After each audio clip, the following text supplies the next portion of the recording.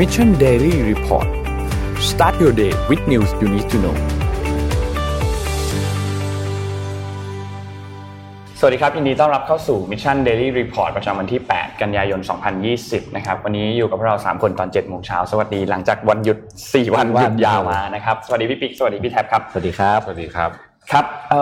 ภาพข้างหน้ายังไม่ขึ้นนะฮะมาแล้วครับโอเคเรามันอัปเดตตัวเลขกันเลยดีกว่า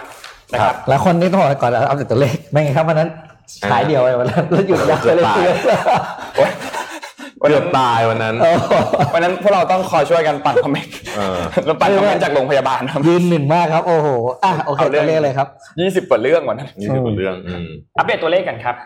อัปเดตตัวเลขรอบโลกวันนี้นะครับจอห์นฮอปกินส์นะครับอัปเดตว่าผู้ติดเชื้อทั่วโลกตอนนี้27,137,624 คนนะครับตัวเลขผู้เสียชีวิตอยู่ที่ 889,213 คนแล้วก็ตัวเลขผู้ที่รักษาหายแล้วนะครับ 18,139,887 คนนะครับมีอันนึงก็คือตัวเลขของอินเดียตอนนี้รู้สึกจะแซงบราซิลแล้วครับขึ้นอยู่อันดับที่2แล้วนะครับเราไปดูตัวเลขในไทยกันบ้างครับตัวเลขในไทยนะครับผู้ติดเชื้อสะสมเมื่อวานนี้เพิ่มเติมมา1คนรวมเป็น 3,445 คนตัวเลขผู้เสียชีวิตอยู่ที่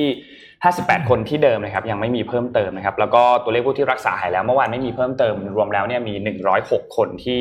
กำลังรักษาตัวอยู่ที่โรงพยาบาลนะครับทีนี้เคสที่ทุกคนน่าจะสนใจที่สุดก็คือคงเป็นเคสจากผู้ต้องขังที่พบว่าตรวจติดเชื้อโควิด -19เคสนี้เนี่ยตอนนี้เนี่ยนะครับทางสบคเขารายงานออกมาว่าตอนนี้เนี่ยมีการค้นหาผู้ที่ใกล้ชิดกับผู้ป่วยคนนี้นะครับซึ่งก็สำนักข่าวหลายๆสำนักข่าวรายงานไม่ค่อยตรงกันเท่าไหร่ประมาณ 1,000 ถึง 2,000 คนนะครับที่เป็นผู้ใกล้ชิดแล้วก็มีการตรวจเชื้อไปแล้วเนี่ยเท่าที่รายงานข้อมูลอัปเดตจากวันที่7นะครับตรวจเชื้อไปแล้วที่รู้ผลแล้วเนี่ย520คนยังไม่มีพบเชื้อเพิ่มเติมนะครับยังคงไม่มีคนติดเชื้อนอกจากตัวผู้ป่วยที่มาจากผู้ต้องขังอันนี้นะครับแต่ว่าผู้ที่สัมผัสแล้วก็ผู้ที่ใกล้เคียงกับผู้ป่วยเนี่ยค่อนข้างสูงแสดงให้เห็นว่ายังมีความเสี่ยงอยู่แล้วก็อีกเคสนึงที่เคสอันนี้ที่น่าสนใจเนี่ยมันคืออย่างนี้คือถ้าเราไม่พบผู้ติดเชื้อมา100 กว่าวันใช่ไหมครับที่เป็นผู้ติดเชื้อในประเทศใช่ไหมครับแต่ว่าอันนี้เนี่ยมันโผล่ขึ้นมาเนี่ยมันแสดงให้เห็นเลยว่ามันมีความเป็นไปได้ค่อนข้างสูงว่ามันตรวจไม่เจอมีผู้ติดเชื้อจริงๆแต่ยังตรวจไม่เจอนะครับนั่นแสดงให้เห็นว่าเรายังกาดตกไม่ได้นะครับนนยังหยุด4วันเนี่ยเราถ้าใครไปเที่ยวเนี่ยน่าจะเห็นว่าหลายๆพื้นที่มีคนที่ไม่ได้ใส่หน้ากากพอสมควรเหมือนกันนะครับเพราะฉะนั้นอยากให้ระมัดระวังเพิ่มเติมไว้นิดนึงนะครับเพราะว่าอันนี้เป็นเคสตัวอย่างที่ค่อนข้างอันตรายนะถ้าหากว่ามีการติดเชื้อโดยที่เรายังไม่ทราบขึ้นมาอีกเนี่ยนะครับทำให้มีความเสี่ยงสูงมากที่จะเกิดการระบาดในระลอกที่2จริงๆขึ้นมานะครับครับวันนี้พาทุกท่านไปชมสแตทก่อนนะฮะวันนี้เอาสแตทตัวเลขที่ต้องบอกว่าเป็นตัวเลขแสงยานุภาพแล้วกันนะของจีนกับสหรัฐมาให้ดูครับว่าในแต่ละเรื่องเนี่ยเขามีอะไรบ้างนะครับอันนี้ให้ดูเร็วๆอันนี้คือพวกตระกูลคนนะฮะจะเห็นว่าถ้าพูดถึงเรื่องของ man power ในเชิงของกองกำลังเสริมอะไรพวกนี้เนี่ยนะครับจีนจะชนะเยอะนะฮะจีนจะชนะเยอะนะครับภาพถัดไปฮะฝั่งน้ำเงินคือฝั่งสหรัฐนะฮะอันนี้คือเรื่องของการเงินนะงบประมาณการทหารของสหรัฐเนี่ยปีนึงเนี่ยตกอยู่750,000 ล้านเหรียญนะครับในขณะที่จีนอยู่ประมาณ200,000 กว่าล้านเหรียญ200,000 กว่าล้านเหรียญสหรัฐนะฮะแล้วก็ดูนี่ฮะนี่สหรัฐเนี่ยโหเยอะมากเลยนะเยอะกว่าแบบไม่รู้เป็น10 เท่าเลยนะครับในขณะที่ตัว foreign reserve แต่ว่า foreign reserve ดูไม่ได้เพราะว่าสหรัฐเนี่ยเขาถือเงินดอลลาร์ของตัวเองถูกไหมครับเพราะฉะนั้น foreign reserve เขาจะมีนิดหน่อยเป็นเงินสกุลอื่นแต่ว่าจีนเนี่ยมี foreign reserve เนี่ย 3.2 ล้านดอลลาร์สหรัฐนะครับเยอะมากถัดไปฮะอันนี้เป็นตัวกองทัพอากาศนะฮะเครื่องบินรบของสหรัฐเนี่ยมีประมาณ 13,000 ลำนะครับนะที่เครื่องบินรบของจีนเนี่ยมีประมาณสัก 3,000 ลำนะครับแล้วก็เครื่องบินขออภัยครับเครื่องบินทั้งหมดเครื่องบินรบเครื่องที่2ฮะสหรัฐมี 2,000 ลำนะฮะจีนมี 1,200 ลำนะครับแล้วก็ที่เหลือก็เป็นตัวเป็นเครื่องบินเฉพาะทางนะฮะเฉพาะเรื่องนะครับถัดไปฮะอันนี้เป็นกองกำลังทางบก นะฮะกองกำลังบกรถถังจริงๆรถถังนี่ก็ไม่ค่อยได้ใช้กันแล้วแต่ว่ารถก็ยังถือว่าเป็นเวลาเขานับอันนี้ก็เป็นเรื่องสำคัญนะครับรถถังของสหรัฐมี 6,000 กว่านะครับจีนมี 3,500 นะครับขณะที่ยานยนต์หุ้มเกราะนะครับใกล้เคียงกันสหรัฐมี 39,000 นะครับส่วนจีนมี 33,000 นะฮะถัดไปฮะนี่อันนี้สำคัญมันคืออันนี้ฮะ naval power คือกองทัพเรือนะครับไซซิ่งของฟลีทของจริงๆจีนถ้านับเป็นลำเนี่ยใหญ่กว่านะครับแต่สิ่งที่สหรัฐมีเยอะมากแล้วจีนมีน้อยมากก็คือเครื่องบิน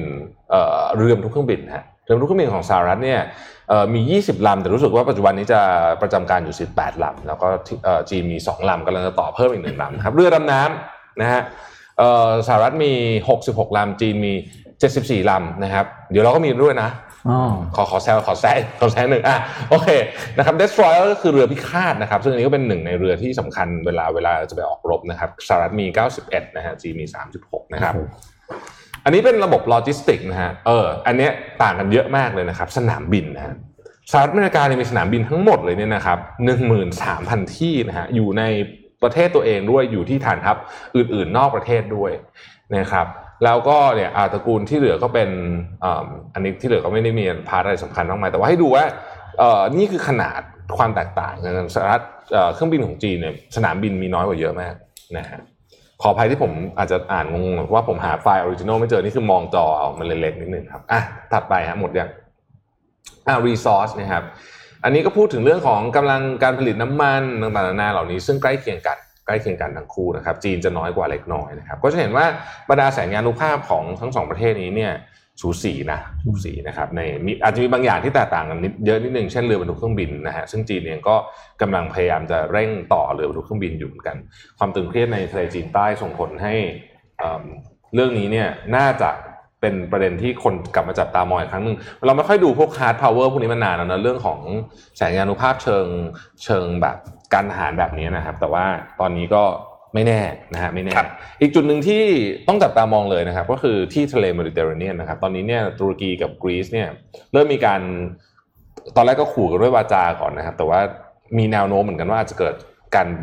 รบกันจริงๆได้เหมือนกันต้องจับตามองต่อไปนะฮะแถบตรงนั้นก็วุ่นวายมากเดี๋ยวนี้จะเล่าให้ฟังว่าเป็นยังไงนะฮะผมขอสรุปข่าวจากรอบโลกก่อนนะครับข่าวสำคัญเรื่องโควิดเมื่อกี้น้องนนท์พูดเป็นดาวนิดนึงเนี่ยคืออินเดียเมื่อวานนี้รายงานตัวเลขผู้ติดเชื้อสูงสุดเป็นประวัติการณ์นะครับแล้วก็สูงที่สุดในทุกประเทศด้วยนะครับนี่คือตัวเลขที่สูงที่สุดต่อวันต่อประเทศนะฮะ 98,200 คนนะฮะอเมริกาที่ว่าเยอะๆยังไม่เยอะเท่านี้นะฮะรวมแล้วตอนนี้เนี่ย 4,200,000 คนแซงบราซิลไปแล้วนะครับผู้เสียชีวิต 71,000 คนอินเดียกำลังน่าเป็นห่วงมากนะครับมาเลเซียเมื่อวานนี้มี62เคสนะครับซึ่งเป็นการเพิ่มขึ้นเยอะที่สุดตั้งแต่เดือนมิถุนายนนะครับตอนนี้มาเลเซียตอนนี้เริ่มทบทวนพวกวีซ่าที่ให้กับแรงงานด้วยนะครับซึ่งนี่ก็จะเกี่ยวข้องกับประเทศไทยพอสมควรอิหร่านก็ไม่เบาเหมือนกันเมื่อวานนี้มี 2,100 เคสนะครับรวมกันตอนนี้ 380,000 เคสนะครับองซานซูจีนะครับผู้นำที่ปรึกษานะฮะของรัฐบาลพม่าเนี่ยนะครับก็ออกมาบอกว่าอาจจะมีการเลื่อนตัวแคมเปญการรณรงค์หาเสียงของเธอออกไปนะครับเพราะว่าตอนนี้เนี่ยพม่าก็เยอะนะครับพม่าเมื่อวานนี้มี45เคสนะครับแต่ว่าวันอาทิตย์มี100เคสนะซึ่งเคสของพม่าเนี่ยคาดการณ์ว่าคือนักข่าวของ Financial Times คาดการณ์ว่าตัวเลขจริงสูงนี้เยอะนะฮะแล้วเขาก็พูดมาถึงประเทศไทยด้วยว่าอันนี้อาจจะเป็นจุดที่ทำให้ประเทศไทยเนี่ยหวาดเสียวมากๆเลยนะครับเราก็หวาดเสียวจริงๆตอนนี้เนี่ยผู้ว่าจังหวัดที่มีชายแดนติดกับพม่าถูกสั่งคุมเข้มเลยนะครับเรียกว่าลาดตระเวนกัน24ชั่วโมงอินโดนีเซียเมื่อวานมี 2,880 เคสนะครับรวมกันแล้วตอนนี้ก็แต่200,000 เคสแล้วนะครับฟิลิปปินส์เมื่อวานดีขึ้นหน่อยนึงนะฮะเป็นตัวเลขที่ต่ำที่สุดในรอบ8สัปดาห์นะครับ 1,300 เคสนะครับมีรายงานจากซิโนแวคนะซิโนแวคตอนนี้มีรายงานว่าได้ให้ experimental vaccine เป็นวัคซีนตัวทดลองนะครับให้กับพนักงานนะที่เป็นอาสาสมัครเนี่ยนะครับลองเทสแล้วนะครับเป็นหลักพันคนเลยนะครับโอ้โหนะฮะก็เดี๋ยวจะดูว่าจะเป็นยังไงแล้วมาติดตามนะอันนี้ถ้าเกิดว่าผ่าน experimental vaccine พาร์ทนี้ไปแล้วเนี่ยหลังจากนี้จะเร็วละนะครับโตเกียวว่ามี75คนนะครับประเทศจีนนะประเทศจีนนี่ดูเหมือนว่าจะเป็นประเทศเดียวที่สามารถโชว์ตัวเลขสวยๆได้เมื่อวานนี้ตัวเลข export นะได้ส่งออกประเทศจีนเนี่ยนะครับเพิ่มขึ้น 9.5% นะฮะซึ่งเป็นการเพิ่มขึ้นสูงที่สุดตั้งแต่มีนาคมปีที่แล้วเลยนะคือกลับมาแบบกลับมารุ่งเรืองเลยนะฮะ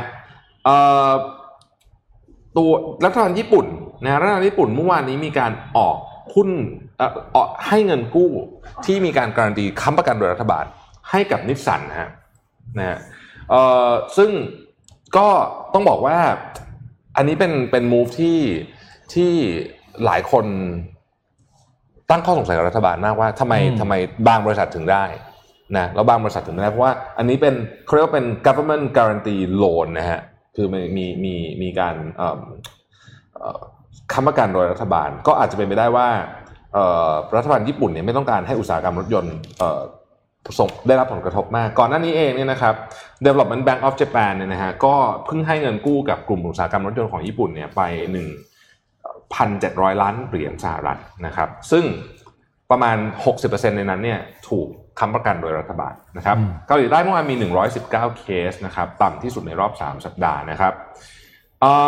เมื่อวานนี้นายกรัฐมนตรีของออสเตรเลียสก็อตต์มอริสันออกมาบอกว่าแบตช์แรกของวัคซีนนะครับน่าจะมาถึงนะฮะในเดือนมกราคม2021คือตอนนี้วัคซีนที่ออสเตรเลียจะเอามาเนี่ยก็คือวัคซีนที่AstraZeneca กับ Oxford ทำด้วยกันนะครับซึ่งถ้ามาถึงจริงเนี่ยนะฮะแปลว่าตอนนี้มีความเคลื่อนไหวคือถ้าข่าวนี้เป็นถ้าข้อมูลของ Scott Morrison ถูกต้องจริงๆเนี่ยแสดงว่าตอนนี้เจ้าตัววัคซีนของ AstraZeneca เนี่ยใกล้จะได้รับการ approve มากเต็มที่แล้วนะฮะครับแล้วก็เขาคาดการณ์ว่าในเดือนมกราคมเนี่ยจะมีวัคซีนมาได้ 3.8 ล้านโดสนะฮะคือเขามีความสัมพันธ์ที่ดีมากกับอังกฤษถูกไหมเขาเป็นเรียกว่าเป็นอยู่ในเครือจักรภพด้วยกันเนี่ยนะครับสหรัฐตอนนี้กลับมาแยกแล้วคือดีๆแย่ๆนะครับตอนนี้เนี่ยมีเคสเพิ่มขึ้นใน22รัฐเลยนะฮะ22รัฐที่มีเคสเพิ่มขึ้นซึ่งเดี๋ยวผมจะเล่ารายละเอียดให้ฟังว่ามันเกิดจากอะไรนะครับแต่ว่าที่หนักที่สุดเนี่ยมาจากเซาท์ดาโคตาจำได้ไหมครับก่อนหน้านี้เรารายงานข่าวไปว่ามีการรวมตัวของแก๊งมอเตอร์ไซค์นั่นแหละฮะรัฐนี้ตอนนี้หนักสุดเลยเพิ่มขึ้นเยอะที่สุดเลยนะฮะเพิ่มขึ้นเป็นหลัก 100% เลยทีเดียวนะครับอังกฤษนะครับใครที่อยู่อังกฤษตอนนี้อังกฤษเมื่อวานนี้มีเคส 2,988 เคสถือว่าเยอะมากสูงที่สุดตั้งแต่วันที่23พฤษภาคมเป็นต้นมาเลยนะฮะเพราะฉะนั้นใครที่อยู่อังกฤษก็ต้องใช้ความระมัดระวังกันนิดหนึ่งนะครับเม็กซิโกอันนี้ก็เป็นอันหนึ่งที่ต้องบอกว่าต้องมานั่งจับตามองกันหรือต้องมานั่งแงะกันเลยทีเดียวนะฮะตัว Financial Times เนี่ยเขาไปแงะตัวเลขการเสียชีวิตของคนที่เม็กซิโกอันนี้ผมเคยเล่าแบบนี้ให้ฟังแล้วใช่ไหมว่าเขาจะมีตัวเลขการเสียชีวิตสมมติมกราถึงสิงหาปีที่แล้วกับมกราถึงสิงหาปีนี้เปรียบเทียบกันมีคนเสียชีวิตเพิ่มขึ้นเท่าไหร่นะฮะคนเสียชีวิตเพิ่มขึ้นในประมาณ 120,000 คนแต่ว่าตัวเลขที่รายงานโควิดเนี่ยแค่ 60,000 เพราะฉะนั้นเขาคาดการณ์ว่าไอ้ 60,000 ที่เอ็กซ์ตร้าขึ้นมานั่นน่ะส่วนใหญ่ก็จะเป็นโควิดแต่ถูกรายงานด้วยเหตุผลอื่นนะครับเพราะฉะนั้นตัวเลขจริงๆเนี่ยน่าจะสูงกว่าที่รายงานมาเยอะพอสมควรเมื่อวานนี้ Sanofi ออกมาบอกว่าคอสของตัววัคซีนนะครับของเขานะฮะน่าจะอยู่ที่ประมาณสัก10ยูโรคือประมาณ12เหรียญสหรัฐนะครับซึ่งก็อันนี้จะเห็นว่า AstraZeneca ก็มีราคาหนึ่ง Sinovac ก็มีราคาหนึ่งคือตัว Sanofi เขาบอกว่าSanofi นะครับเขาบอกว่า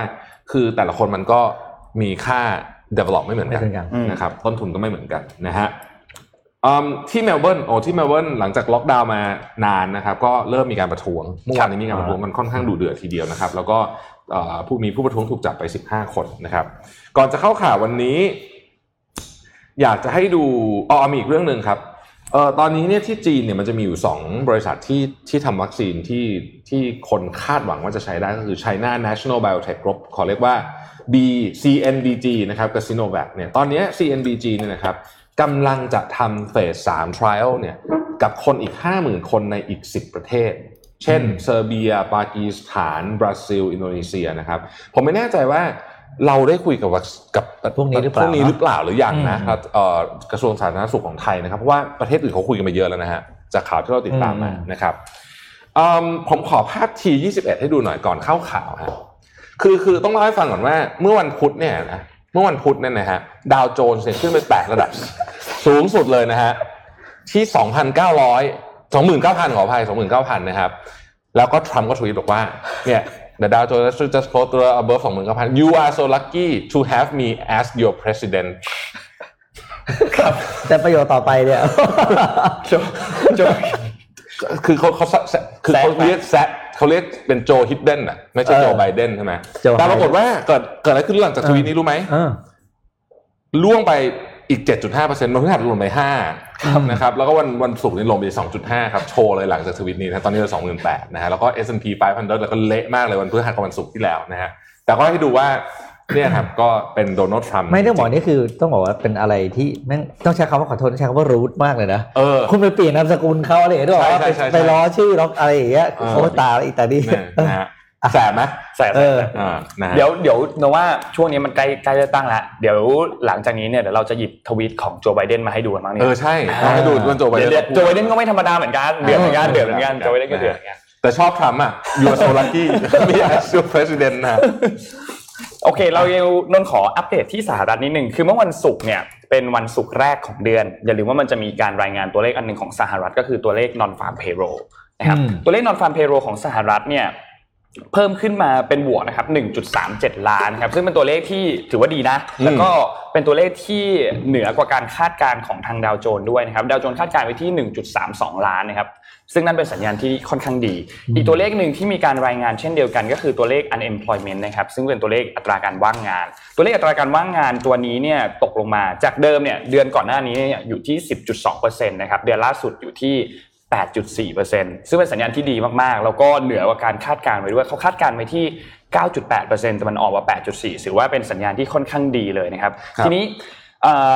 เจอโรม พาวเวลครับประธานของธนาคารกลางสหรัฐนะครับเขาก็ออกมาพูดถึงเรื่องนี้ด้วยนะครับเขาก็บอกว่าการรายงานตัวเลขอันนี้เนี่ยถือว่าเป็นสัญญาณที่ค่อนข้างดีแสดงให้เห็นว่าเศรษฐกิจค่อนข้างฟื้นตัวเหมือนกันแต่ว่า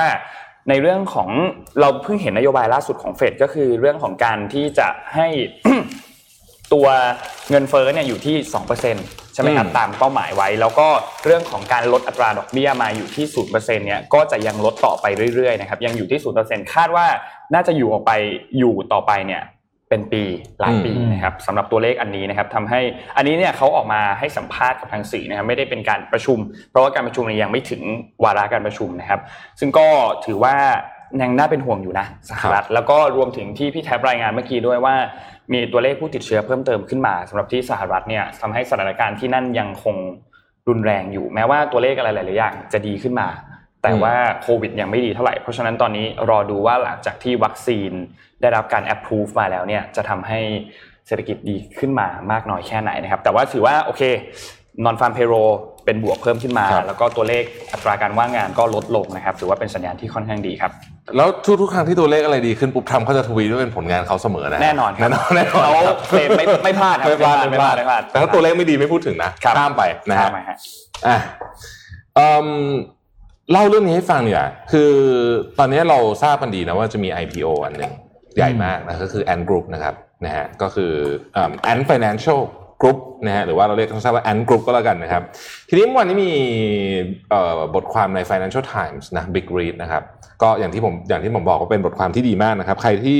Subscribe Financial Times จะต้องอ่านอันนี้ทุกวันเลยนะเพราะว่าผมว่าดีที่สุดละในบรรดาหนังสือพิมพ์ที่ผมอ่านทั้งหมดเนี่ยนะฮะคือเขาบอกว่าอย่างนี้ครับการที่ตอนนี้เนี่ย Ant Group ไป IPO อยู่ที่เป็น dual listing คือ list ที่ฮ่องกงด้วย list ที่เซี่ยงไฮ้ด้วยเนี่ยนะครับมันทำให้เห็นว่ารัฐบาลปักกิ่งเนี่ยไม่ได้จะทิ้งสเตตัสความเป็นเมืองต้องใช้ว่าเป็นเศรษฐกิจเป็นศูนย์กลางการเงินของโลกของฮ่องกงนะครับสตีฟถังนี่เป็น director ของ China Institute ที่ Soros University ที่อังกฤษเนี่ยนะครับเขาบอกว่าเราเนี่ยอาจจะไม่ได้เห็นฮ่องกงแบบเดิมแต่ว่ายังไงเนี่ย this is not the end of Hong Kong คือไม่ใช่อยู่ดีฮ่องกงจะหายไปแน่นอนการที่ Ant Financial ซึ่งรู้กันอยู่ว่ามีแบ็กอัพจากรัฐบาลปักกิ่งเนี่ยนะครับไปจดทะเบียนที่ตลาดฮ่องกงเนี่ยมันสร้าง movement สำคัญแบบนี้เดี๋ยวจะเล่าให้ฟังว่าทำยังไงนะฮะคือ IPO ครั้งนี้เนี่ยเป็น IPO ที่คาดการณ์กันว่าใหญ่ที่สุดไม่คาดใหญ่ที่สุดค่อนข้างแน่นอนนะครับในการ raise fund ในโลกนะฮะ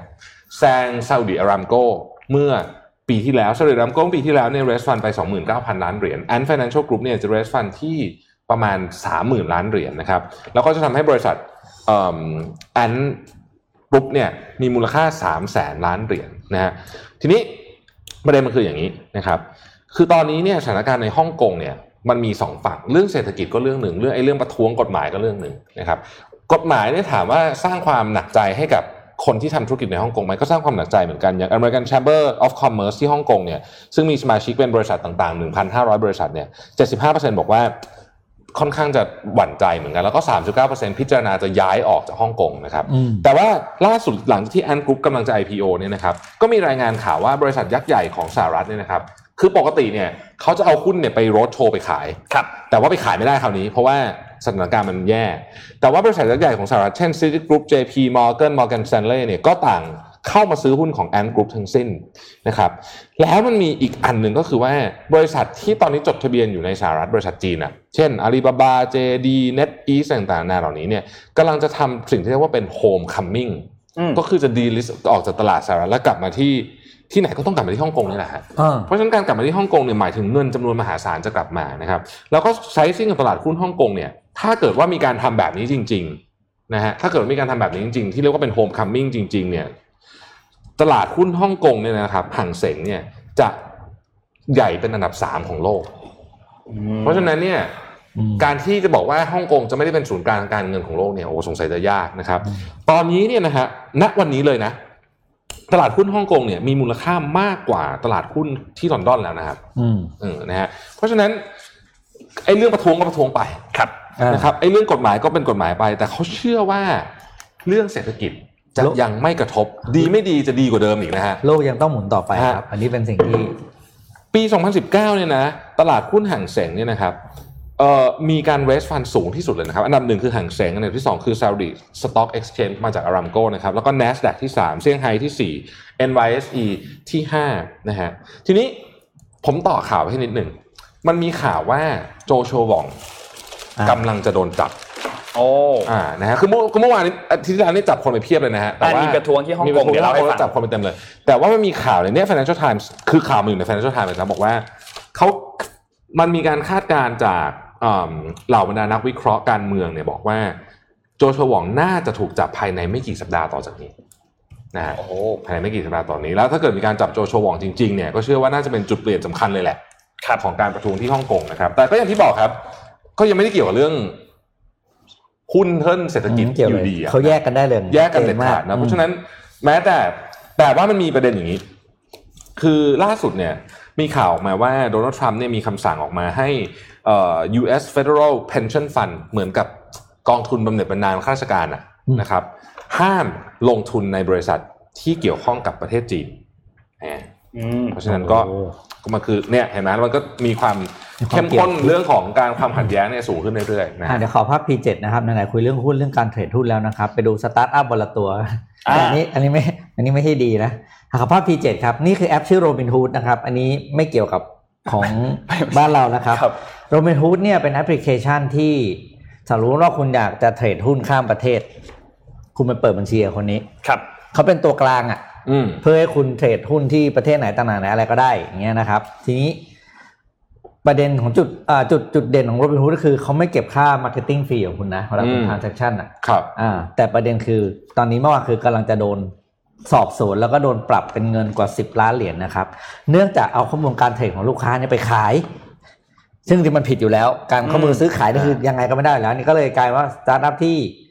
เพิ่งเริ่มต้นเมื่อปี 2015 นะครับแล้วก็เรียกว่ามีความนิยมอันดับต้นๆของโลกในเรื่องของเทรดดิ้งเนี่ยกำลังจะโดนสอบสวนแล้วนะครับว่าเอาข้อมูลของลูกค้าไปขายซึ่งการสอบสวนพวกนี้เร็วมากอยู่แล้ว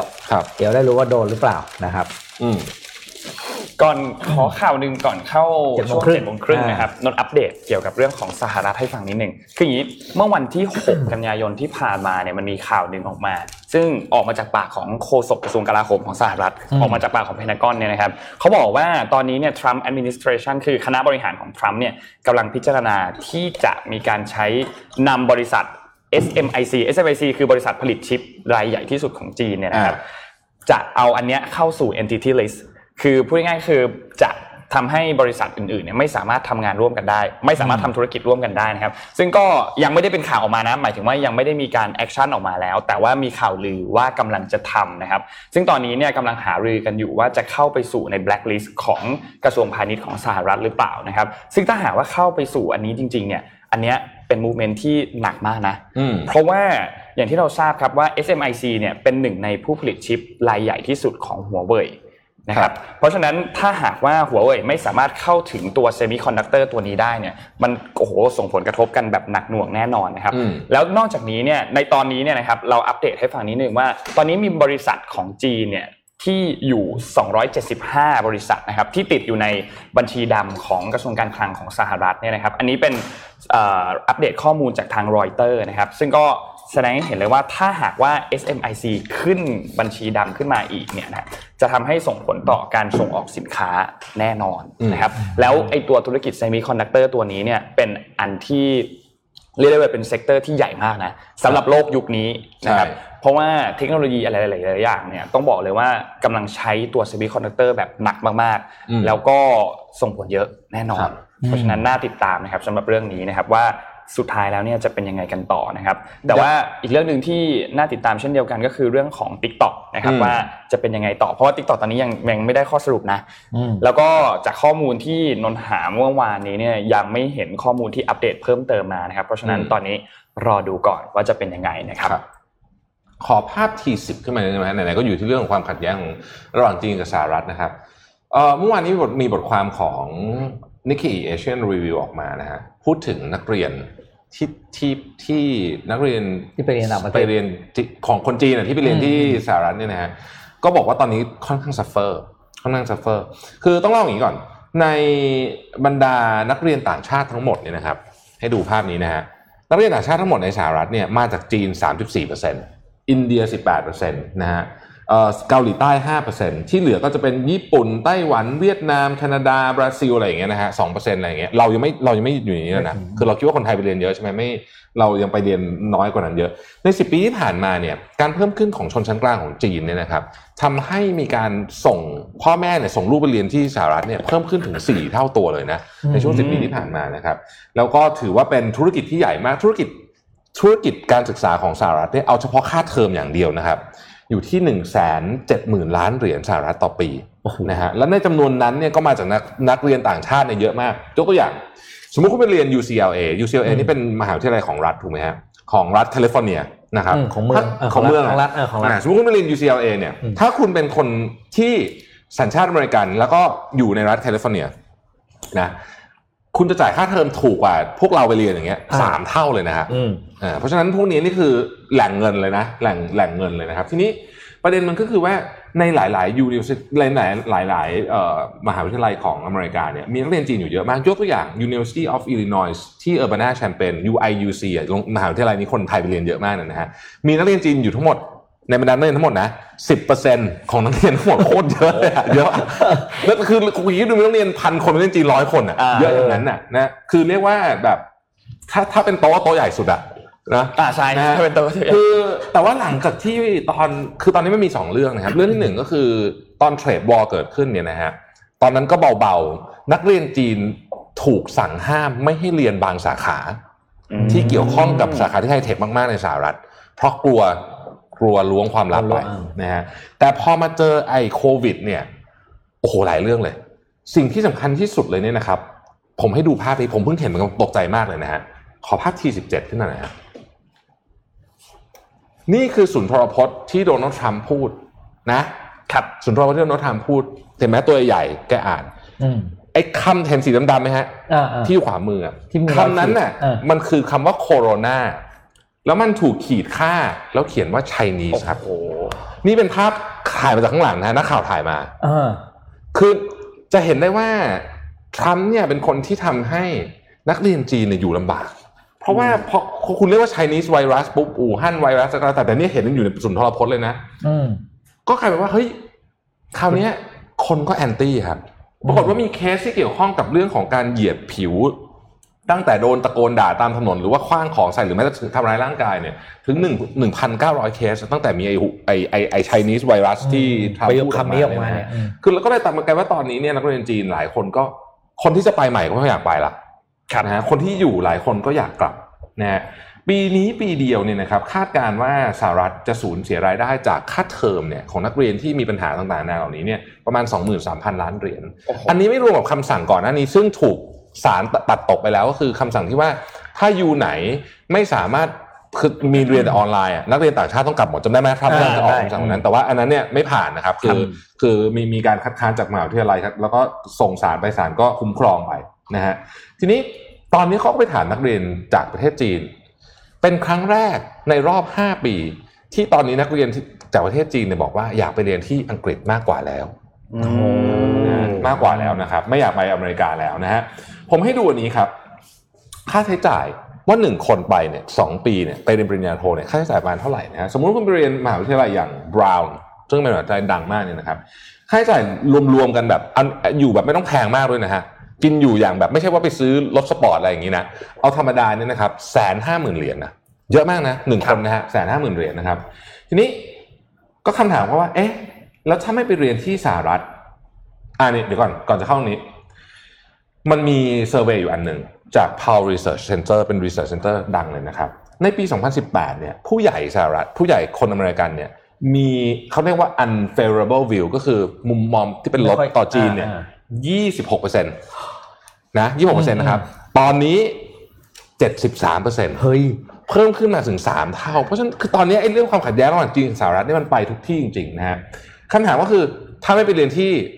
สหรัฐแล้วเนี่ยอยากไปเรียนที่ไหนมหาวิทยาลัยดีเนี่ยที่ไหนบ้างวันนี้เราจะเอามาให้ดูนะครับเอาภาพ T18 ก่อนนะนี่คือ list ranking ของโลกโดยตัด U ของอเมริกาทิ้งไปหมดเลยนะครับที่1อยู่ที่อังกฤษอยู่แล้วนะครับก็คือ Oxford นะครับที่6คือ Cambridge นะฮะ11 Imperial College นะครับ14 ETH ที่ Zurich นะครับ16 UCL นะฮะ18 University of Toronto นะครับถัดมานะฮะมีไหม T มาละ9นะครับ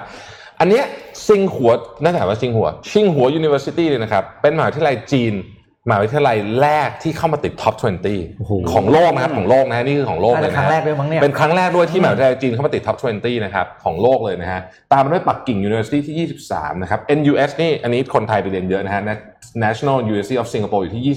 25 LSE นะครับ27นะฮะ University of Edinburgh 30 31 University of Melbourne นะฮะผมไปเร็วๆนะ King's College ที่35นะครับ University of Tokyo อยู่ที่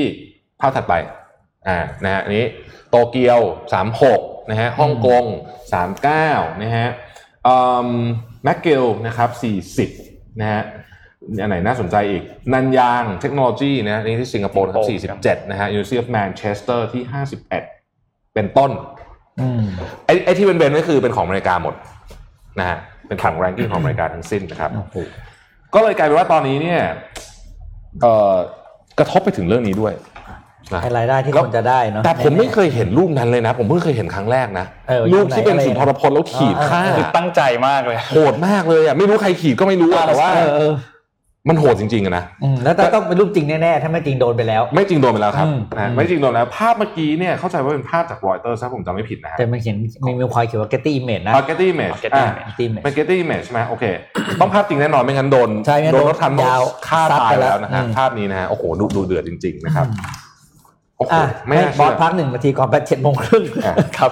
เมื่อวานนี้มีข่าวเศร้านิดนึงนะครับก็เป็นสัญญาณเตือนจากที่นิวยอร์กนะครับก็คือโรงแรมฮิลตันนะครับที่นิวยอร์กเนี่ยประกาศปิดตัวอย่างเป็นทางการแล้วนะครับแล้วก็เป็นไอคอนิกเลยนะใช่นะครับแล้วก็เขาเรียกว่าเมืองผู้ว่าการรัฐนิวยอร์กเนี่ยออกมาให้สัมภาษณ์นะครับเหมือนกับว่าเขาบอกนี่ could be the start of the icebergนี่คือเป็นจุดเริ่มต้นของธุรกิจโรงแรมในนิวยอร์กนะครับว่ากำลังจะมีเขาเรียกว่าธุรกิจที่ต้องปิดกิจการตามอีกเยอะแยะไปหมดนะครับเพราะว่าปัจจุบันนี้นิวยอร์กเนี่ยต้องถือว่าเป็นโรงแรมที่มีโอเวอร์ซัพพลายของห้องพักเยอะมากอยู่แล้วเพราะในช่วงปี 2018-2019 มีการเพิ่มจำนวนห้องพักจากเดิมถึง 35% นะครับแล้วก็พอมาเจอโควิดเนี่ยก็เลยเป็นอย่างที่เห็นนะครับก็น่าเสียดายมากถ้าฮิลตันที่นิวยอร์กปิดเนี่ยซึ่งปิดไปแล้วด้วยถาวรด้วยนะครับไม่ใช่ปิดแบบแป๊บๆนะโหแสดงว่าเอาไม่อยู่จริงๆนะครับนี่วันนี้คนดูเราอยู่เยอะมากเลยอ่ะวันนี้เดี๋ยวมีแจกหนังสือ Facebook อยู่ประมาณ 1,600 แล้วก็ใน YouTube เนี่ยประมาณ 1,400 นี่วันนี้รวมกัน 3,000 นะขอบคุณมากนิวไฮนะครับเดี๋ยวก่อนนะมีของแจกหลายอย่างมากเลยเมื่อกี้คำถามด้วยอันที่1เดี๋ยวจะมีของแจกของงานDigital SME ของคุณทิพย์เดี๋ยวผมให้รายละเอียดนะแล้วก็มีหนังสือออริจินอล5 เล่มนะครับจาก SCB นะครับอันนี้อดัมแกรนท์เขียนใช่ไหม ใช่นะครับแล้ววันนี้มีของซุปเปอร์แรร์เต็มมากๆนานๆจะมาแจกทีคือเสื้อ Mission to the Moon มี2ตัวครับเดี๋ยวคิดก่อนว่าจะแจกไงดี7:30 นะครับผมจะอ่านข่าวสุดท้ายนะพี่ผมเจ็บคอแล้ววันนี้อ่านเยอะ7:30 นะครับ7:30 นะครับเหมือนมาจากมีเดียนะครับทอมสตีเวนสันเป็นอีกหนึ่งท่านที่ผมตามอยู่นะครับก็เขาบอกว่าความจริง10ประการที่จะทำให้ชีวิตคุณน่ะดีขึ้นเมื่อคุณยอมรับมันนะฮะข้อที่1 your health is everything นะสุขภาพของคุณนี่สำคัญสุดๆคุณต้องถ้าเกิดคุณไม่ให้มันเป็น priority มันก็จะไม่มีทางเป็น priority นะฮะตอนนี้เราวิทย์ก็มี challenge นะ150 วันจะลดน้ำหนัก15 กิโลนี่เมื่อเช้าไปวิ่งมาก่อนนะนี่มาก่อนมาอ่านข่าวไปวิ่งมันที่สวนลุมนะเมื่อเช้าเนี่ยก็จริงนะฮะคือรู้สึกตอนไหนที่สุขภาพไม่ดีเนี่ยมันทำอะไรก็ไม่มันก็ติดขัดไปหมดนะอันที่2นะครับ you only control your response ผมชอบอันนี้มากอธิบายแบบนี้คือเหตุการณ์ที่มันเกิดขึ้นกับเราเช่นคนปาดหน้าสมมติว่าขับรถปาดหน้าเป็นสิ่งที่เราควบคุมไม่ได้เพราะมันเขาปาดหน้าเราอะไรไม่ได้สิ่งที่เราควบคุมได้คือเราจะตอบโต้ยังไงแล้วเราจะความสุขความทุกข์ของเราเนี่ยมันขึ้นอยู่กับการตอบโต้ของเราเลยนะพูดง่ายๆก็คือไอเหตุการณ์นั้นน่ะ 10% การตอบโต้ของเราคือ 90% ถ้าเกิดคุณเอาไม้หน้าสามมาฟาดแล้วก็มีคนถ่ายคลิปไว้ก็เรียบร้อยอ่ะหลังจากนั้นคุณก็ยาวนะฮะเป็นต้นนะครับอันที่3ชีวิตเนี่ยมันสั้นจริงๆแป๊บเดียวก็แก่แล้วนะฮะความสำคัญของมันก็คือว่าความสำคัญของเรื่องนี้ทุกคนรู้อยู่แล้วแต่ว่าก็คือทุกวันที่ใช้ชีวิตเนี่ยถามตัวเองว่าวันนี้เราใช้ชีวิตเราเสียดายหรือเปล่าถ้าเสียดายแปลว่าเราต้องปรับปรุงอะไรบางอย่างนะอันที่4ครับมันไม่มีคำนิยามของความสำเร็จเพียงหนึ่งเดียวบางคนบอกว่าเฮ้ยความสำเร็จนี้ต้องเป็นแบบอีลอนมัสก์หรือเปล่าอะไรเงี้ยไม่ใช่เนาะคือทุกอย่างมันจะมีคำนิยามแล้วแต่เราบางคนอาจจะบอกว่าความสำเร็จคือการได้ใช้ชีวิตแบบที่ตัวเองอยากใช้ไม่ต้องมีเงินเยอะก็ได้นะฮะหรือว่ามีสุขภาพที่แข็งแรงอะไรอย่างเงี้ยคือมันแล้วแต่คุณมันแล้วแต่คุณ define เลยสิ่งที่แย่ที่สุดที่ทำให้คุณไม่มีความสุขเลยก็คือคุณไปเอานิยามความสำเร็จของคนอื่นมาใช้เป็นของตัวเองอันที่5ความแตกต่างทำให้ชีวิตน่าสนใจนะฮะคือตอนเนี้ยโลกเรามันก็มีความแตกต่างเยอะมีความหลากหลายเยอะแต่ว่าความแตกต่างนี่แหละไม่ใช่เป็นความแตกต่างทางความคิดความแตกต่างเรื่อง generation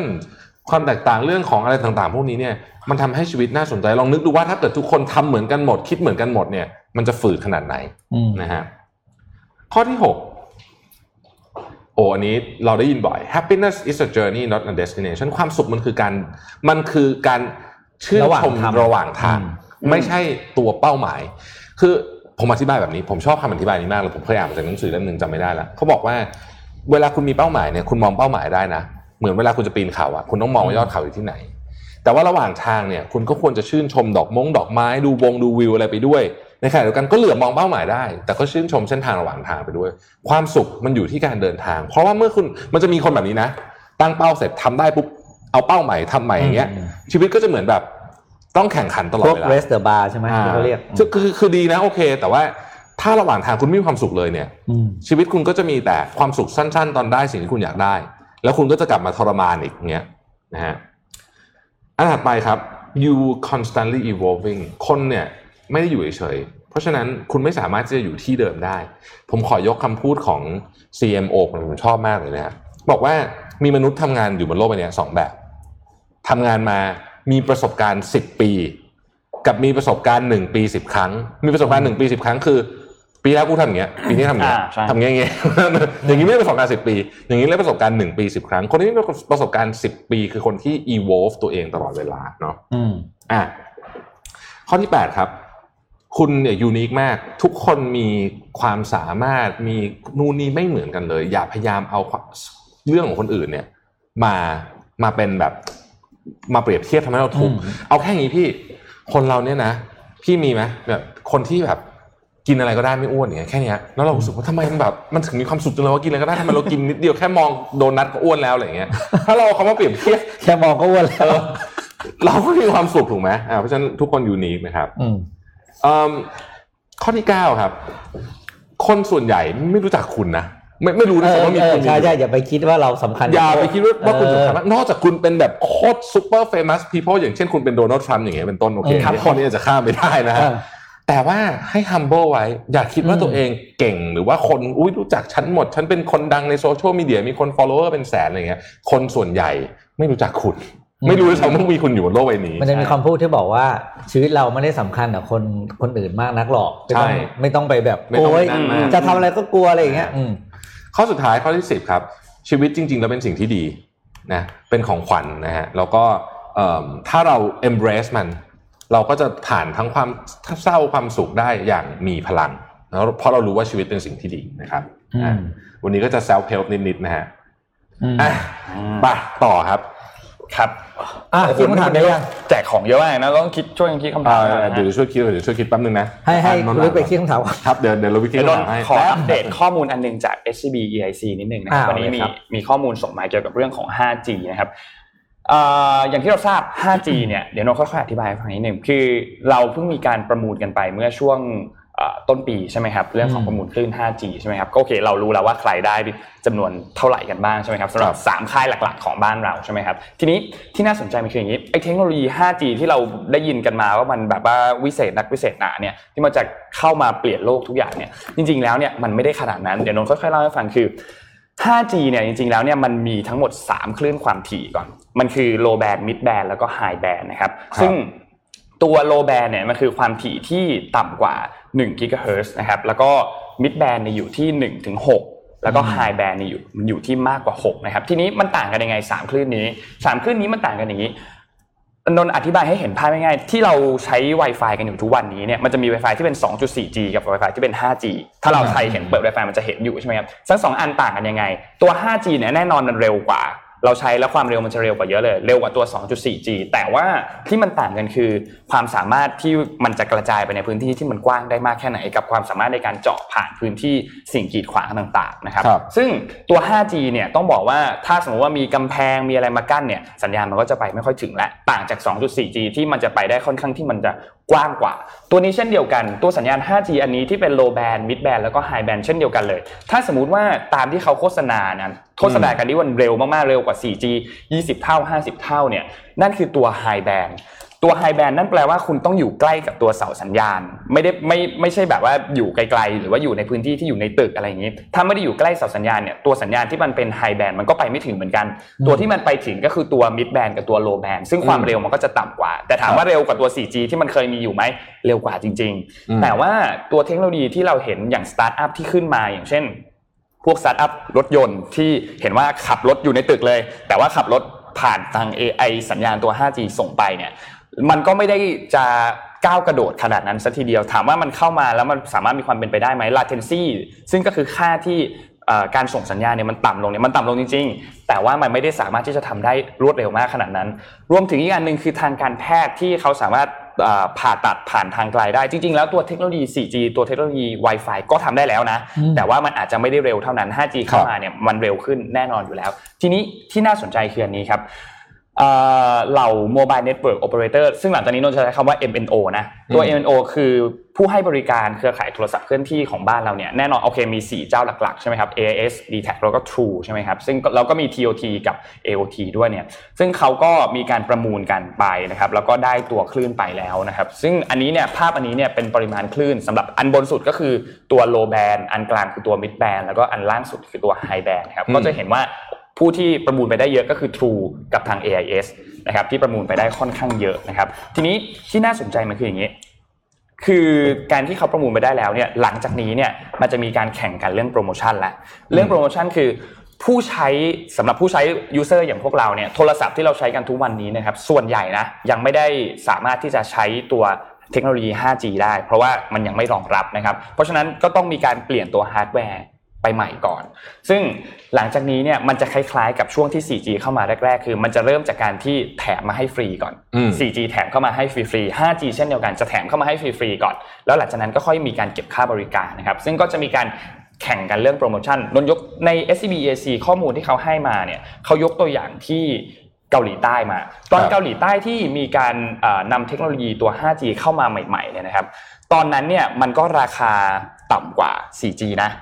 เพราะว่าเป็นการเรียกให้คนเนี่ยเข้ามาใช้บริการนะครับที่อัตราค่าบริการ 5G ที่เกาหลีใต้เนี่ยเริ่มต้นเนี่ยอยู่ที่ประมาณ 1,615 บาทต่อเดือนนะครับซึ่งต่ำกว่า 4G ประมาณ 5% นะแต่นี้ก็แล้วแต่ประเทศด้วยเพราะว่าราคาก็จะต่างกันนะครับซึ่ง ตัวที่เขาคาดการณ์กันเนี่ยนะครับหลังจากที่ 5G เปิดให้บริการเนี่ยเขาคาดการณ์กันว่าภายในสิ้นปีเนี่ยจะมีเพิ่มขึ้นผู้ใช้เพิ่มขึ้นเนี่ยสูงขึ้นประมาณ 10% นะซึ่งก็ถือว่าเป็นตัวเลขที่ท้าทายเหมือนกันว่าจะเพิ่มขึ้นได้ 10% จริงหรือเปล่านะครับซึ่งก็หลังจากนี้เนี่ยเราก็ต้องมารอดูกันนะครับว่ามันจะมีเทคโนโลยีที่เข้ามาเซิร์ฟกับตัว 5G ที่จะเข้ามาปรับใช้เนี่ยมากน้อยแค่ไหนแต่ว่าตัวเทคโนโลยี 5G อันนี้เนี่ยต้องบอกว่ามันจะต้องใช้เสาสัญญาณเนี่ยหรือว่าตัวกระจายสัญญาณเนี่ยตัวเดิมกับตัว 4G ก่อนคือยังไม่ได้เป็น stand alone เราจะเห็นว่าตัวเทคโนโลยีตัวนี้เนี่ยมันยังต้องเชื่อมกับตัวเทคโนโลยีอันเก่าอยู่ก็คือใช้ตัวเสาสัญญาณ 4G เช่นเดียวกันนะครับเพราะฉะนั้นตัวเทคโนโลยีอันนี้เนี่ยก็ถ้าพูดตามตรงนะคิดว่าจะแบบ full active จริงๆเนี่ยก็คงใช้เวลาประมาณปีถึง2ปีกว่าที่จะเข้าไปถึงได้นะครับเพราะฉะนั้นถ้าใครที่เป็นแบบคนที่เป็นภาษาเทคเขาเรียกว่านักบุกเบิกอ่ะที่ชอบใช้เทคโนโลยีใหม่ๆก็ซื้อได้เลยไปเข้ากับมันได้เลยแต่คิดว่ากว่าเราจะได้ใช้กันจริงๆแบบ full จริงๆก็อย่างที่บอกเพราะมันต้องลงทุนอีกเยอะมากเลยนะสำหรับ operator อ่ะใช่ต้องมีการลงทุนอีกเยอะแต่ว่าสำหรับการที่สามารถใช้เสาสัญญาณตัวเดิมได้เนี่ยแล้วก็ติดตัวเทคโนโลยีเพิ่มเข้าไปกระจาย 5G เพิ่มได้เนี่ยไอ้ตัวนี้เนี่ยก็ช่วยทำให้ MNO เนี่ยสามารถประหยัดค่าใช้จ่ายได้ประมาณ 30-40% ด้วยนะครับแล้วก็ลดระยะเวลาด้วยในการที่จะก่อตัวสร้างตัวเสาสัญญาณใหม่ใช่ครับวันนี้เวลาผ่านไปเร็วมากเลยจะ 7:50 แล้วเนี่ยเร็วมากนี่นนยังเหลือข่าวอีกเพียบเลยอันนี้ขอบคุณข้อมูลขอบคุณ SCB แล้วก็ข้อมูลดีๆจากทีม Wealth Advisory แล้วก็ SCB EIC ด้วยนะครับสำหรับใครที่อยากตามตัวบทความเต็มของอันนี้เนี่ยสามารถตามได้ที่เว็บ scbeic.com นะครับเข้าไปเลยเขามีข้อมูลเยอะมากแล้วก็ SCB ทำข้อมูลค่อนข้างละเอียดเลยนะครับเอาคำถามที่1ก่อนเลยไหมแจกของก่อนครับNon Farm Payroll เอาหนังสือกันไหมหนังสือ5 เล่มขอบคุณ SCB นะครับ Non Farm Payroll ของสหรัฐล่าสุดเท่าไหร่ที่นนท์พูดไปไม่ให้ว่าเป็นบวกแต่บวกเท่าไหร่บวกเท่าไหร่เป็นเปอร์เซ็นต์ใช่ไหมหนังสือ5 เล่มเป็นตัวเลขเลยครับเป็นตัวเลขตอบได้จนกระทั่งเราถามคำถามต่อไปนะครับโอเคนะสุ่ม5คนแรกไม่เอา5คนแรกเอาสุ่ม5คนแรกสุ่ม5คนเมื่อวานมีวันสุดสัปดาห์ที่ผ่านมานะครับก็ต้องบอกว่าวงการโรงภาพยนตร์สหรัฐกลับมาคึกคืนอีกครั้งแน่นอนครับทีเน็ตทีเน็ตเอาครับดูยังไม่ดูเลยกลัวจะไม่มีเวลาไปดูจะบอกว่าแป๊บนึงจะบอกไปดูแล้วครับเป็นไงฮะงงไหมโอ้โหต้องอยู่รอบมันเป็นภาษาวัยรุ่นก็บอกว่าเอาเวลา2 ชั่วโมงกว่าของเราคืนมาก็ยังทำได้ดีไปดูกันเองสนุกครับและคุ้มค่ามากคุ้มค่ากว่าการไปดูเพราะว่าจะบอกแค่นี้คือเราเคยมีถ้าใครเป็นแฟนมิชชั่นทูเดอะมูนจะเคยได้ยินคุณแทบพูดบ่อยว่าเขามีประโยคที่คุณแทบชอบพูดว่ากฎหมายมันไม่เคยทันเทคโนโลยีใช่ไหมแต่ถ้าไปดูทีเน็ตคุณจะรู้ว่าเทคโนโลยีเนี่ยมันไม่เคยทันจินตนาการของคนคือประโยคนี้ผมเคยอ่านมาเคยอ่านบทสัมภาษณ์ของจอร์จ ลูคัสตอนนู้นที่เขาพูดเรื่อง Star Wars ที่ Star Wars ทำไมถึงสร้างเอพิโซด 4-5-6 ก่อนจะตอนแรกที่ว่าตอนภาคออกเนี่ยมัน 4-5-6 ก่อนแล้วก็1-2-3ตอนนั้นจอร์จ ลูคัสจะบอกว่าเขารู้ว่าไอฉากต่อสู้ในภาค 1-2-3 เนี่ยณวันที่เขาเริ่มสร้างอีพิโซด 4 เนี่ยเทคโนโลยีมันยังทำไม่ได้ไม่ว่าจะเป็นอะไรสารพัดที่คุณยิงกันถล่มทลายอย่างเงี้ยนะครับเพราะฉะนั้นเนี่ยเขาถึงต้องมาช่าง 4-5 ก่อนเพราะว่ามันไม่ได้มีฉากต่อสู้มากมายที่เน็ตเหมือนกันเลยครับคุณไปดูเองแล้วกันว่าการผลิตเขาเรียกโปรดักชันการเรนเดอร์ภาพเนี่ยโอ้โหต้องบอกว่ายอมรับว่าเหนือมนุษย์จริงแล้วโนแลนเป็นคนที่ไม่ชอบใช้ CG ด้วยใช่หลายๆฉากจะถ่ายแบบถ่ายจริงอ่ะแบบพูดนิดหนึ่งได้ไหมแต่เพราะว่าไม่เพราะมันเป็นฉากที่อยู่ในทีเซอร์อยู่แล้วอะถ้าคุณบอกว่าเขาไม่ได้ใช้ CG เฮ้ยฉากคนมันวิ่งถอยหลังมันสุดยอดเลยเดี๋ยวต้องคืออยากให้ทุกคนดูอันนี้พูดได้เพราะแล้วก็เตรียมสมาธิแบบเข้าห้องสอบนะครับทุกคนเอาแบบเข้าห้องสอบเลยนะไปดูใครที่ทำสมาธิข้างคุยนะครับอันนี้แล้วก็คือถ้าดูอันไหนเรางงทิ้งไปก่อนค่อยมานึกทีต้องตีตัวมาอีกรอบใช่ค่อยมานึกเอาทีไรอีกรอบนึงนะครับสนุกมากเลยให้ไปดูกันนะครับต้องขอแจกของอีกอันนึงจบอันแรกนะตัดนะครับอันนี้เป็นคำถามต่อไปนะครับเอารูปงาน Digital SME Conference Thailand นะครับอันนี้คุณทิพย์ Digital Tips นะครับขอบคุณคุณทิพย์ให้ตั๋วออนไลน์คือมันเป็นไฮบริดอันนี้เป็นตั๋วออนไลน์นะครับเป็นโค้ดออนไลน์นะครับให้มา10 ใบนะครับมาแจกเป็นแฟนรายการนะครับเอารูปขึ้นมาหน่อยฮะช่วยโปรโมทหน่อยนะฮะอยู่ไหนนี่นะฮะแล้วก็เป็นสปอนเซอร์คนเดียวกับเราด้วยนะครับดีมากเลยนะครับเป็น SCB สปอนเซอร์ด้วยนะครับก็จากวันที่15 กันยายนนะครับเรามี10 อันถามไอเดียเอาละยากคุณเลยเป็นสปีกเกอร์ด้วยหนึ่งในนั้นนะครับเป็นสปีกเกอร์ด้วยนะครับมีคุณต่อใช่ไหม ไม่ใช่ไหมใช่คุณต่อป่ะคุณต่อแล้วก็คุณเคนนะครับอาจารย์เจตอาจารย์เอกนะครับโอ้น่าดูทุกคนเลยนะครับถามเรื่องนี้ดีกว่าว่าเมื่อกี้เราคุยกันเรื่องนักเรียนต่างชาติใช่ไหมนักเรียนต่างชาติใช่ไหมครับมหาวิทยาลัยจีนที่ติดท็อป 20ชื่ออะไรชื่อนะครับชื่ออะไรนะ10 รางวัลครับสุ่มเหมือนกันนะครับพูดถึงที่ไหนแล้วก็ต้องมีข่าวเกี่ยวกับนักแสดงนำอีกคนหนึ่งนะครับเมื่อวานนี้1นักแสดงนำใช่ไหมP9 ครับโรเบิร์ต แพตตินสันนะครับสุดหล่อคนนี้สุดหล่อของสาวๆนะครับมีที่กำลังจะรับบทเป็นแบทแมนคนต่อไปนะครับก็ได้รับผลการตรวจว่าเป็น positive COVID-19 นะครับทำให้กองถ่ายที่อยู่ในอังกฤษทั้งหมดตอนนี้ต้องหยุดเลยนะครับเพราะต้องรอดูว่าจะทำไงต่อไปครับก็เป็นกำลังใจให้กับสุดหล่อคนนี้ด้วยนะครับหล่อจริงฮะในหนังเทเน็ตหล่อจริงคือแบบดูภาพแล้วลืมภาพที่อยู่ใน Twilight ไปเลยอ่ะภาพที่อยู่ใน Twilight นะครับ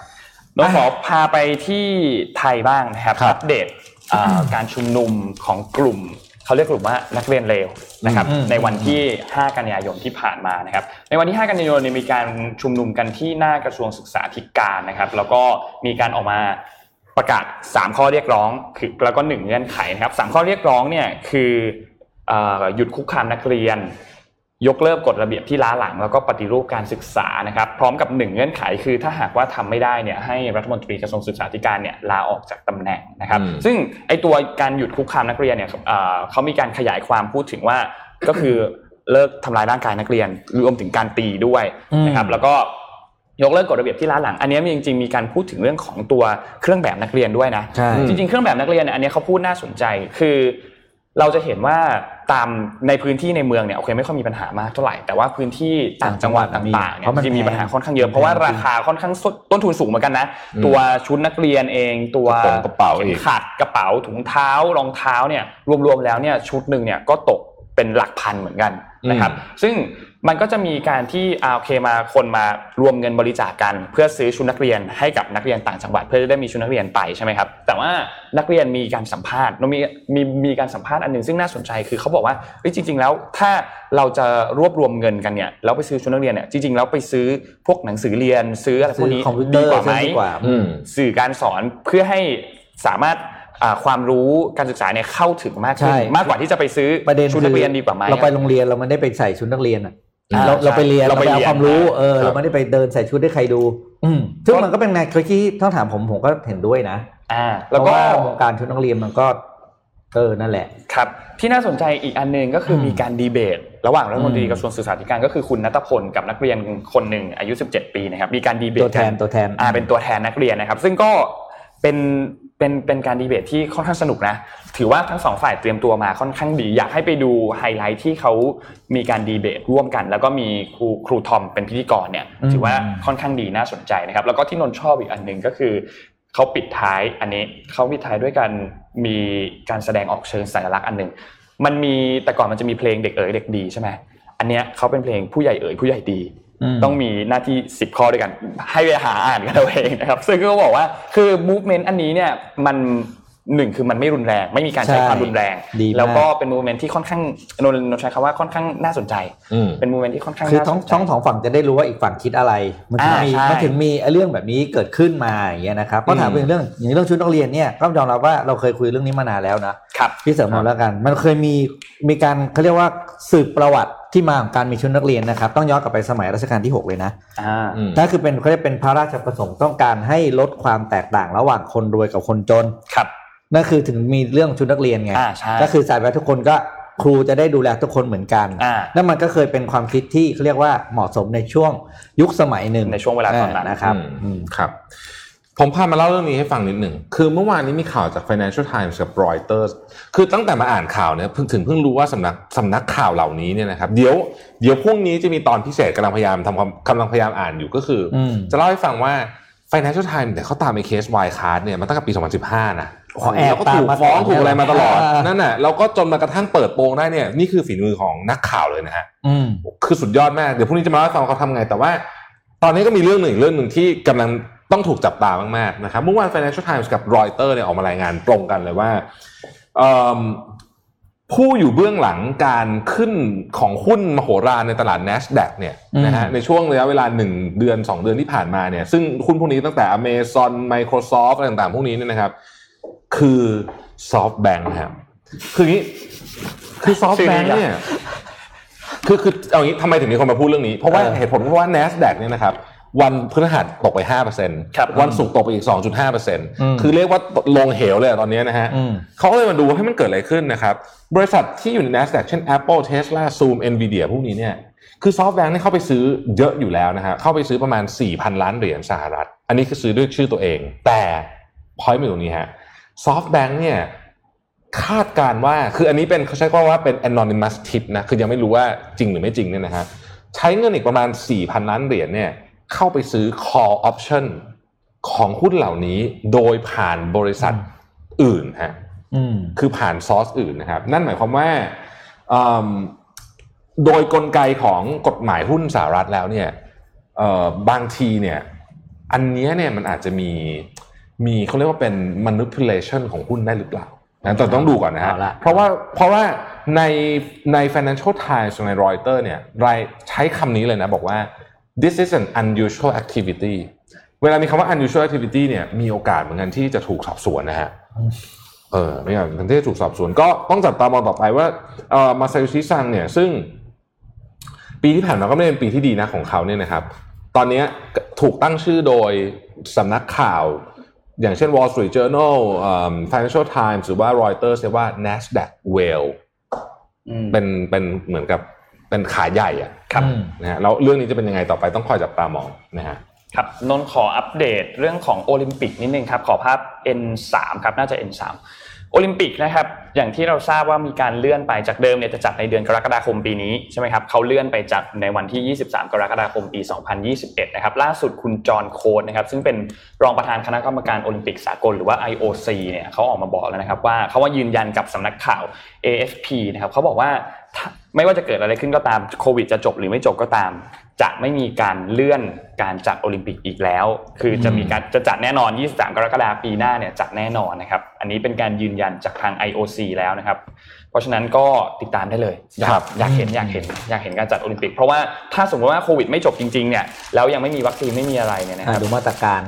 อยากรู้ว่ามาตรการการจัดแล้วมันจะกลายเป็นเขาเรียกว่าเป็นแบบว่ามาตรฐานใหม่เลยนะของการจัดการแข่งขันกีฬาที่สเกลใหญ่แบบนี้นะครับสำหรับโตเกียว2020การจัดโอลิมปิกอันนี้นะครับ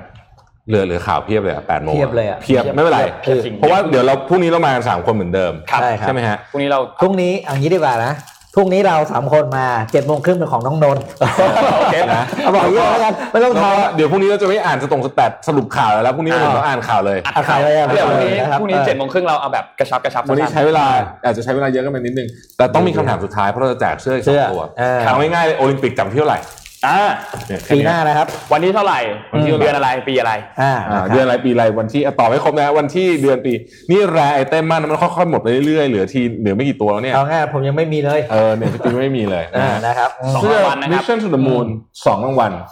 นะฮะนี่มันเป็นรายการแจกของมาแล้วนะใช่ครับเกมโชว์เป็นเกมโชว์นะฮะ Mission Daily Show ทีนี้เอาขอปิดท้ายสัก1ข่าวนะไหนๆก็เลยมาสักนิดนึงแล้วนะครับคือเมื่อสุดสัปดาห์ที่ผ่านมาขอภาพ T12 เปิดไปเรื่อยๆนะ T12 13 14 15นะฮะมีการทดสอบครับเครื่องบินนะฮะนี่หน้าตาอย่างนี้นะฮะโอ้โหนี่นะฮะซึ่งมันชื่อว่า Flying V แต่เขาทดสอบนี่ไม่ได้ทดสอบลำจริงนะทดสอบลำที่เป็นเล็กๆยาว3 เมตรปีกกว้างแค่3 เมตรแต่ของจริงมันใหญ่มากใช่ไหมเครื่องบินอันนี้เนี่ยนะครับสังเกตเห็นไหมฮะหน้าต่างเนี่ยอยู่ที่ปีกแล้วก็เครื่องมาอยู่ข้างบนนี่คือการออกแบบดีไซน์เครื่องบินใหม่หมดอาจจะเป็นการเปลี่ยนเนี่ยหน้าตาอย่างเงี้ยนะฮะเป็นการเปลี่ยนดีไซน์เครื่องบินครั้งใหญ่ที่สุดเลยนะตั้งแต่เรามีเครื่องบินแบบหน้าตาอย่างนั้นมาเนี่ยนะครับเขาบอกว่าการเปลี่ยนดีไซน์นี้เนี่ยจะทำให้ใช้พลังงานน้อยลงเยอะนะครับแล้วก็บินได้เร็วขึ้นนะครับในขณะเดียวกันเนี่ยผู้โดยสารก็มีพื้นที่เยอะขึ้นด้วยนะครับมันจะแบ่งเป็น2ข้างนะครับแบ่งเป็น2ข้างก็ตอนนี้เนี่ยคนที่เป็นเรียกว่าเป็น Big Partner เลยก็คือ KLM นะฮะซึ่งน่าจะมาเปลี่ยนอนาคตของการบินต่อไปเนี่ยอันนี้ยังลำจริงยังไม่เสร็จนะครับอันนี้เป็นลำแค่ เล็กๆก่อนมาแต่ว่าขึ้นไปบินจริงแล้วนะครับแล้วก็เดี๋ยวเราจะมารอดูว่านี่ไม่ใช่ภาพเรนเดอร์ด้วยนะไม่ใช่ภาพจริงเป็นภาพจิตรกรรมเล็กๆนะฮะแต่ว่าของที่เป็นของที่จะได้ใช้จริงๆเราก็อาจจะได้ใช้ประมาณอีกสัก20 ปีอ่ะเหรอคือมันต้องใช้เวลาหน่อย10-20 ปีนะครับก็แต่ว่าก็คือเราได้บินก่อนตายพี่สรุปนะครับผมสรุปให้ว่ามีโอกาสได้ใช้เครื่องบินนี้ก่อนตายนะฮะโอเคก็เหลือข่าวเพียบเลยครับเดี๋ยวพรุ่งนี้มาต่อพรุ่งนี้มาต่อนะครับก็เต็มเลยนะครับขอขอบคุณ SCB แล้วก็ข้อมูลดีๆจากทีม Wealth Advisory ของ SCB ด้วยนะครับที่อยู่กับเราทุกเช้านะครับครับงั้นวันนี้เรา3คนลาไปก่อนครับพบกันใหม่พรุ่งนี้ครับสวัสดีครับ สวัสดีครับ Mission Daily Report